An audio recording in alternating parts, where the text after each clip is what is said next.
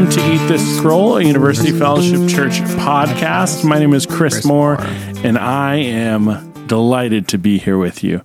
We are sitting down on the other side of a beautiful horizon. We are at episode 201, and we do this twice a week, believe it or not, for your benefit, so that you are encouraged and edified by us sharing what is going on in our lives. And this week we've got Jerell Carper with us. Hello, Jerell. Hello, Chris. What? I never know what to say when you do that. Jerell is a pastor here at University Fellowship Church. 25% of the pastors. And we are starting the fall off. We're officially in fall season, which is when we hit the ground running with all of our initiatives, all of our efforts ministerially, and you oversee a very special, very important part of ministry, near and dear to my heart and my biology. Men's ministry. Oh, man. Future Christians are going to look back and they're like, wow, why did they separate the men and the women? It does feel like I've wanted to do research on the history of men's ministry. And I mean, I think there's always been things like that. You know, if you read church history, you'll find male pastors having little male cohorts of this or that situation, but whole church programming dedicated to these paradigms. And, we're a pretty big church, but a little bit larger, we could have a full-time women's ministry pastor, a full-time men's ministry pastor. And it's it just feels like something that is just an evangelical phenomenon of the recent times. And we are in the vortex. You can't beat them, join them. Feel like your job description is unnecessary. What? Oh, just, it sounds like you're advocating for men's ministry being absorbed in the larger body. Hey, Jamie and I are talking of maybe there's some ways to merge. You just start at that point. I mean, to be honest, if I do something that is not men's ministry, I just call it discipleship. Yeah. And if I do something that's only for men, I call it men's ministry. But I'll do the exact same thing. It's just, who are we inviting? Everyone or just half of us? Well, statistically less than half. Well, yeah, I don't know. We should pull the stats sometimes. David did that once. We've already lost listeners. We're talking about community this fall with our men's ministry. And by the way, the fall is good for podcasting because I'm already wearing a flannel. I didn't have to put on layers to come into Chris's office. Yeah. So that's a win. Yep. That's a win. And we're kicking off the 3rd century of Eat This Scroll podcast. We are. 201. It's pretty wild to be going at it this strong with your help and the help of the rest of the team. Yeah. 208 would be 2 years. 104 a year. Oh, okay. Yeah. Yeah. It's called math, Chris. You should try it sometime. Never heard of it.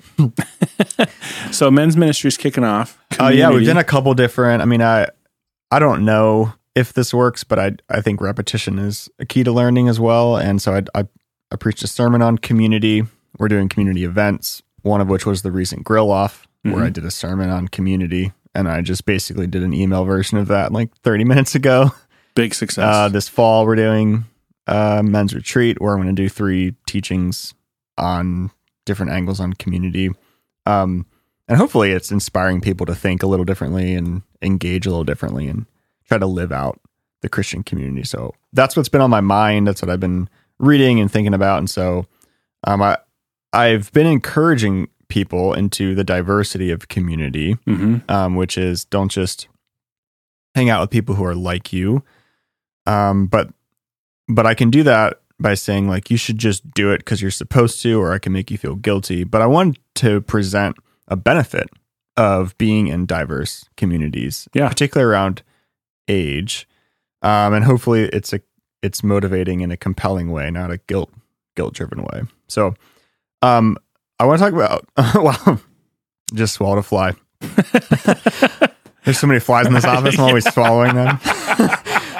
How growth and learning can happen in diverse communities. So I want to talk a little bit about technology. And so to ask the question, how and from whom do we learn things today?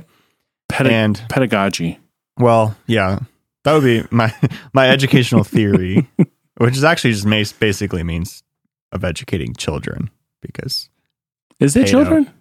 Oh, like yeah, from the word pedo. Yeah, but that term has come to mean all kind of like philosophy of education and learning. Yeah. But it's really just about kids initially, etymologically. Anyways, and etymology means how the meaning of a word and words mean. So I think nowadays, if you're like, hey, my car broke down, or I want to build this thing in my house, or I want to figure out how to be a better parent, or how to have a better marriage, or whatever, we're going to turn to the internet. Mm-hmm. We're going to watch a YouTube video. We're going to follow an Instagram channel. We're going to read a blog post of 3 ways to get your 4-year-old to stop yelling and throwing tantrums. Mm-hmm. And some random person and a hashtag influencer of who knows what is going to inform you how to cook, how to parent, how to have a marriage, how to do your finances. And so our learning and growth is happening from disconnected and unknown sources, mm-hmm. often digitally, and often in like I'm just sitting on my couch by myself, engaging in that content. Let me ask you a question. Yeah. Does the fact that exists and is so prevalent, namely, is that indicative of a deficit within the church body? Well, we're going to go there. Okay. And there's different ways you could say it. Yes or no? We could say a deficit, but it is what it is. And I think being aware of it.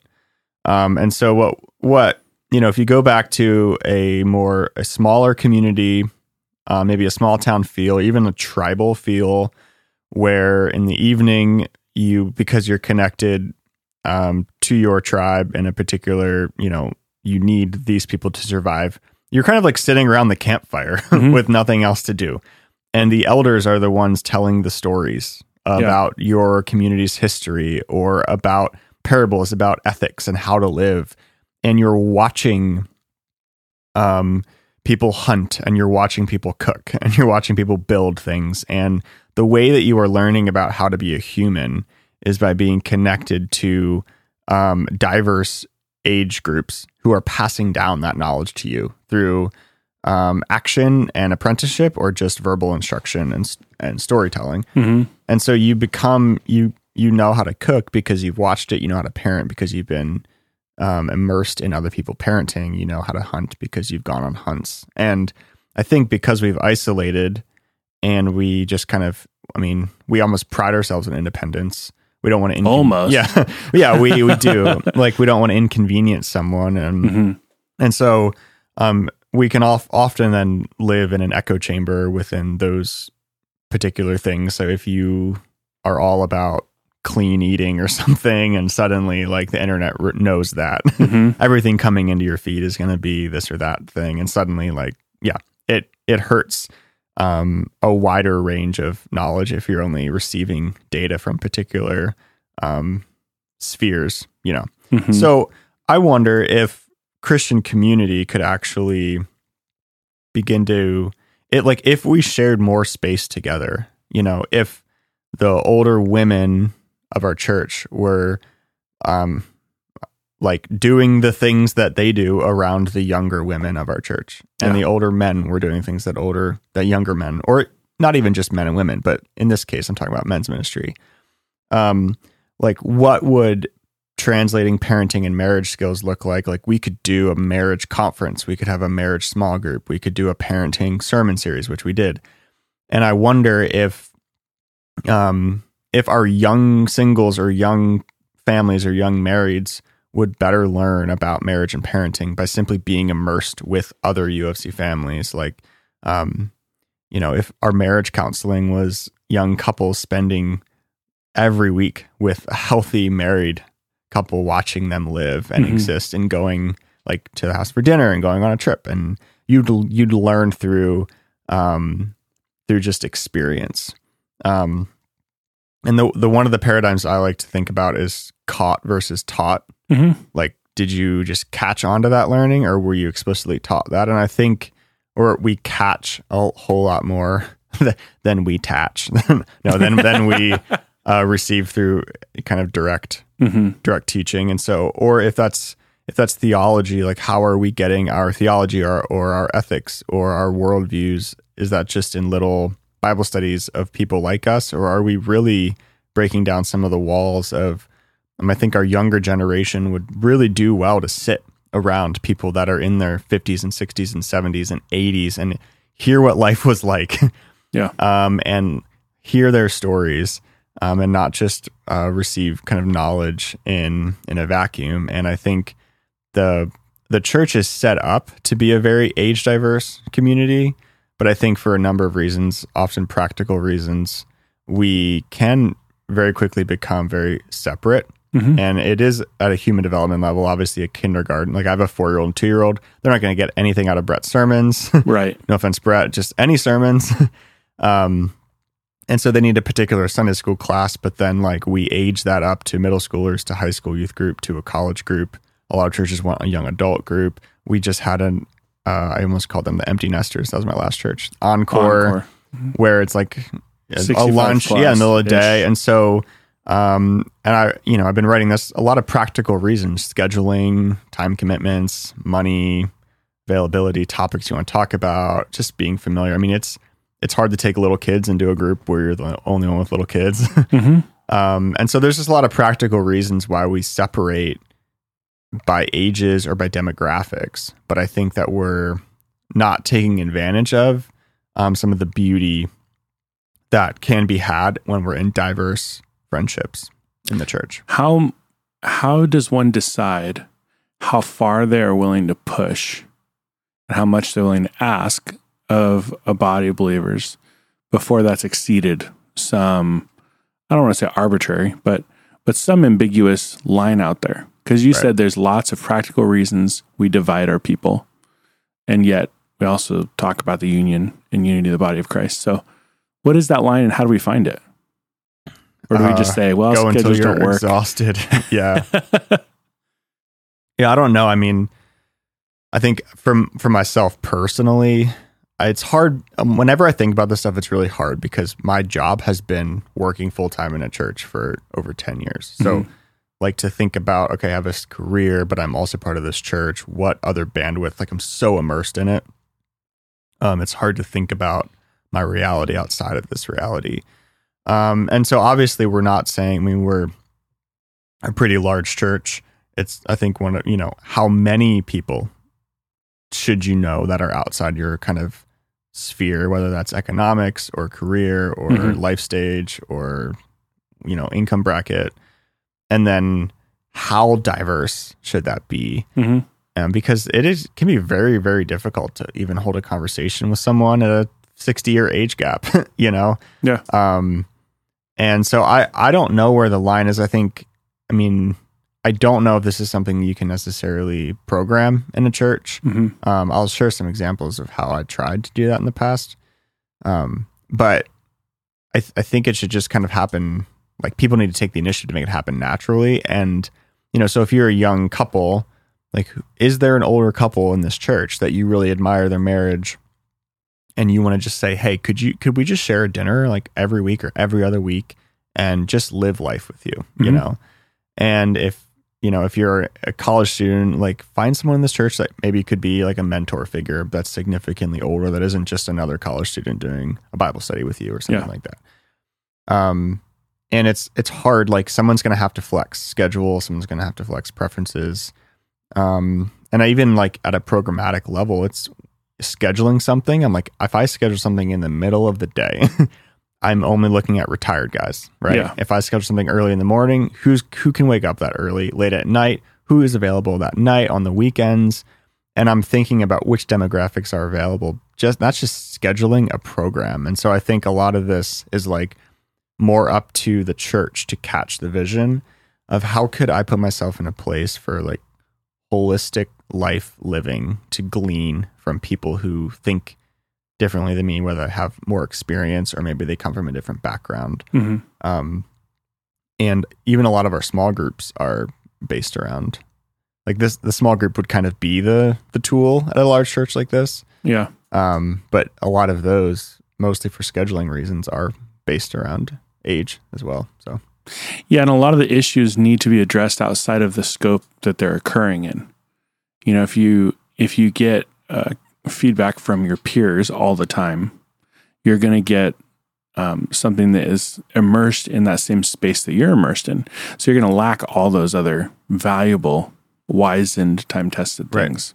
Well, and one of the keys to compassion to other people who are different than you is like understanding and seeing someone as a person. And so it can be easy for a younger demographic to kind of maybe view like the very older demographics of the church is just kind of like, oh man, like what do you like?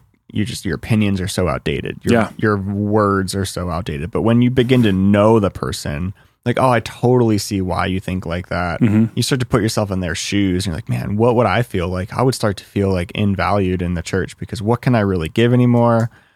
If you're young, maybe you feel that same way. And so the older demographics can like, here, come alongside me. I want to make you feel valuable. One thing I did, because I spent time in youth ministry, which I talked about before, but I tried to get my youth groups to every single church thing that was like a thing. Mm-hmm. Like all my women's retreat, you're going on the retreat. Men's retreat, you're going on the thing. We're doing this church barbecue, you're coming here. You're the youth group. So one of the things I did was at my last church, I don't know what to say, the retired group, the encore group was called Empty Nesters. And we found out that they played a lot of pickleball. And so what we did is we scheduled a date where our youth group, on a youth group night, we met instead of at church, we met at the pickleball courts and we challenged the Empty Nesters to a pickleball tournament. Nice. And then that kind of started. Well, actually that started because once a year we did a taco night with them. We merged and our youth group with the Empty Nesters group, we spread tables out, we mixed up the tables and it was just eat tacos. And then I would ask like question cards on the table of like, how do you feel like your generation is most misunderstood or something like that? And it would just lead to conversations. So like out of these interactions came like one of my high school students. She became really good friends with one of the older women and, you know, a friendship that would never happen and like out naturally. And then, you know, I go to her graduation party or something and here is this older woman and it's like a bunch of high school people and this older woman and you're like, what is this happening? And they would text and they would tag each other on Instagram and they would dress the same and it was like hilarious. And this became friends and it was really cool to see. Another thing I did was one summer I tried to do this thing. It was called How to Survive in the Real World. And basically I took my youth group, instead of doing the regular youth group, we'd go to different people from the church to like their businesses or to their expertise. There was a guy who had a Volkswagen repair shop. So I took the youth group to his shop like on after hours and he taught them how to change the tire on a car. They got to know him. He got to share his story. They all got to interact and connect. And then we did one on food and cooking. I can't remember all that we did. And it was just what I'm trying to do is program intergenerational learning and feedback and not just on quote spiritual things, but just like life. And I don't know how much all of that, you know, what fruit came down the pipe of all that because there's a limit to the program. But it's just stuff like that. It's like, how could we as a church community proactively break down some of the walls that separate us demographically or like age-wise and allow some of the older generation to pass on information, allow the younger generation to catch the older generation up to speed and everyone to feel like a little bit more compassionate to people who are different than them because they now understand and they've learned. And I think it could be a really cool picture of what the church could be. Yeah. So I'm maybe jumping ahead. So if you want to dip, dodge, duck, dive, and dip this question, you certainly are welcome to. How and do you see this informing your vision for men's ministry in the near future? Yeah. Well, I struggle with this at like a leadership level because I think it's not hard to see this picture of like, oh yeah, that would be really cool for men to be in community across the board and not just kind of in people who are like them. But like how to actually make that happen Yeah. is really difficult. You can teach and preach all you want, but at the end of the day, if it's going to happen organically, men just need to do it. What I'm trying to do at a programmatic level is at least create space for those things to start. And so we just had that grill off, probably 115 men. They were forced to sit by someone they didn't know. They were encouraged to seek out people from a different age group. They were given questions that allowed for conversation. Mm-hmm. They're invited to get phone numbers or invite to something else into their circles. And so I don't know. I mean, probably 20 to 30 to 50 conversations happen that will stick and last, and they'll see each other on Sunday and say, hey, maybe they'll grab a coffee or this or that. So I don't know. It's interesting to think about that at a large church. Like, how does this happen? Yeah. And I think the way that you get to know people is just spending time with them. So it's like, how do we create spaces for people to exist together? And like on a Sunday morning, it's pretty limited. Well, I think what made that event successful was that you created this space for them, but you also gave them tools and you gave them expectations. Because if this thing happened organically, it would have already happened, right? If we're waiting on this to organically happen spontaneously, it would be thriving all on its own. Wouldn't need any of us to provide leadership to that. And so I think those things were really valuable, that you gave them an expectation and the vision to see this can be successful. Yeah. You sit down, you have a conversation with somebody who's got different hair color than you, you know, or less hair than you do, or whatever. Speak for yourself, Chris. I do have less hair than you do. And not just because I got it cut recently. So I think that was one thing that I witnessed, at least in how you were leading that I think made it successful. Because I do think you can't force relationships, obviously. I mean, arranged marriages, maybe you can. I don't know. But that doesn't apply here. You can't force friendships. Maybe that's the ticket. That's what we're missing. Arranged friendships. Yeah. I think there's something to that. Anyways, but I think sometimes we say, well, those things need to happen naturally or organically, as almost an opt-out of like doing anything. And I'm glad that we're not taking that approach. Yeah. Like we say, let's create the space. Let's not quite get to the point of forcing friendships, but let's give them some tools in their hands so they go, oh, okay, I can kind of wrap my head around this and cross that barrier. Yeah. Rich Carroll did that kind of mentoring training. So there's 15 to 20 guys that have gone through a 10-week kind of mentorship, how to mentor someone training. So there's that system. Even as you were talking, I was like, what if we did an experimental small group and we got there's like five different like demographics or ages represented, and it was like we just did a trial small group of and like, hey, meet together for a year and just see how this works out. And I do think, for every young mom out there that has kids and is hustling around and trying to get the house clean and trying to blah blah blah, all that stuff, for like have like an older woman swing by that knows the ropes and can step in and help and talk, and like that would be super cool. Oh, that would be a game changer. Oh yeah. Like Absolutely. What if our church is like, hey, every young mom in our church has like one or two, call it some Greek word, so it sounds cool. And and like, I don't know. That's just your tattoo, Chris. Anyways, so we could hypothesize all day, but I think that is like one of the struggles of pastoral ministry or any leadership role. It's, where are we? We know that. Where do we want to go? We know that. Now, how do we move people? People moving. Yep. People moving. In the business of people moving. Yeah. Yelling at people doesn't typically work. I don't know. Ask Sean. He does that. He yells. Throwing tires around thing. Is that why? Oh, SpaceX. CrossFit. That's right. Oh, no, they pump gas into the CrossFit. And it's like Disney World. It's an addiction. No, I'm just kidding.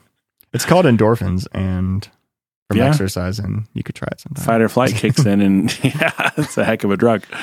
Anyways, well, so that if you're listening, I would encourage you, what type of relationship would you really enjoy having? If you're young, is there an older person? If you're old, is there a younger person? If you're married, single, large family, small family, kids, no kids. And and maybe commit to every Sunday meeting someone new, having someone over to dinner you've never had before, joining a diverse type small group, and being proactive, and let's see where we can go. Yeah, and I'd push it a little bit further than that. I know you're shaking your head now. And say that there's a biblical imperative for this, that there's instruction for this very thing.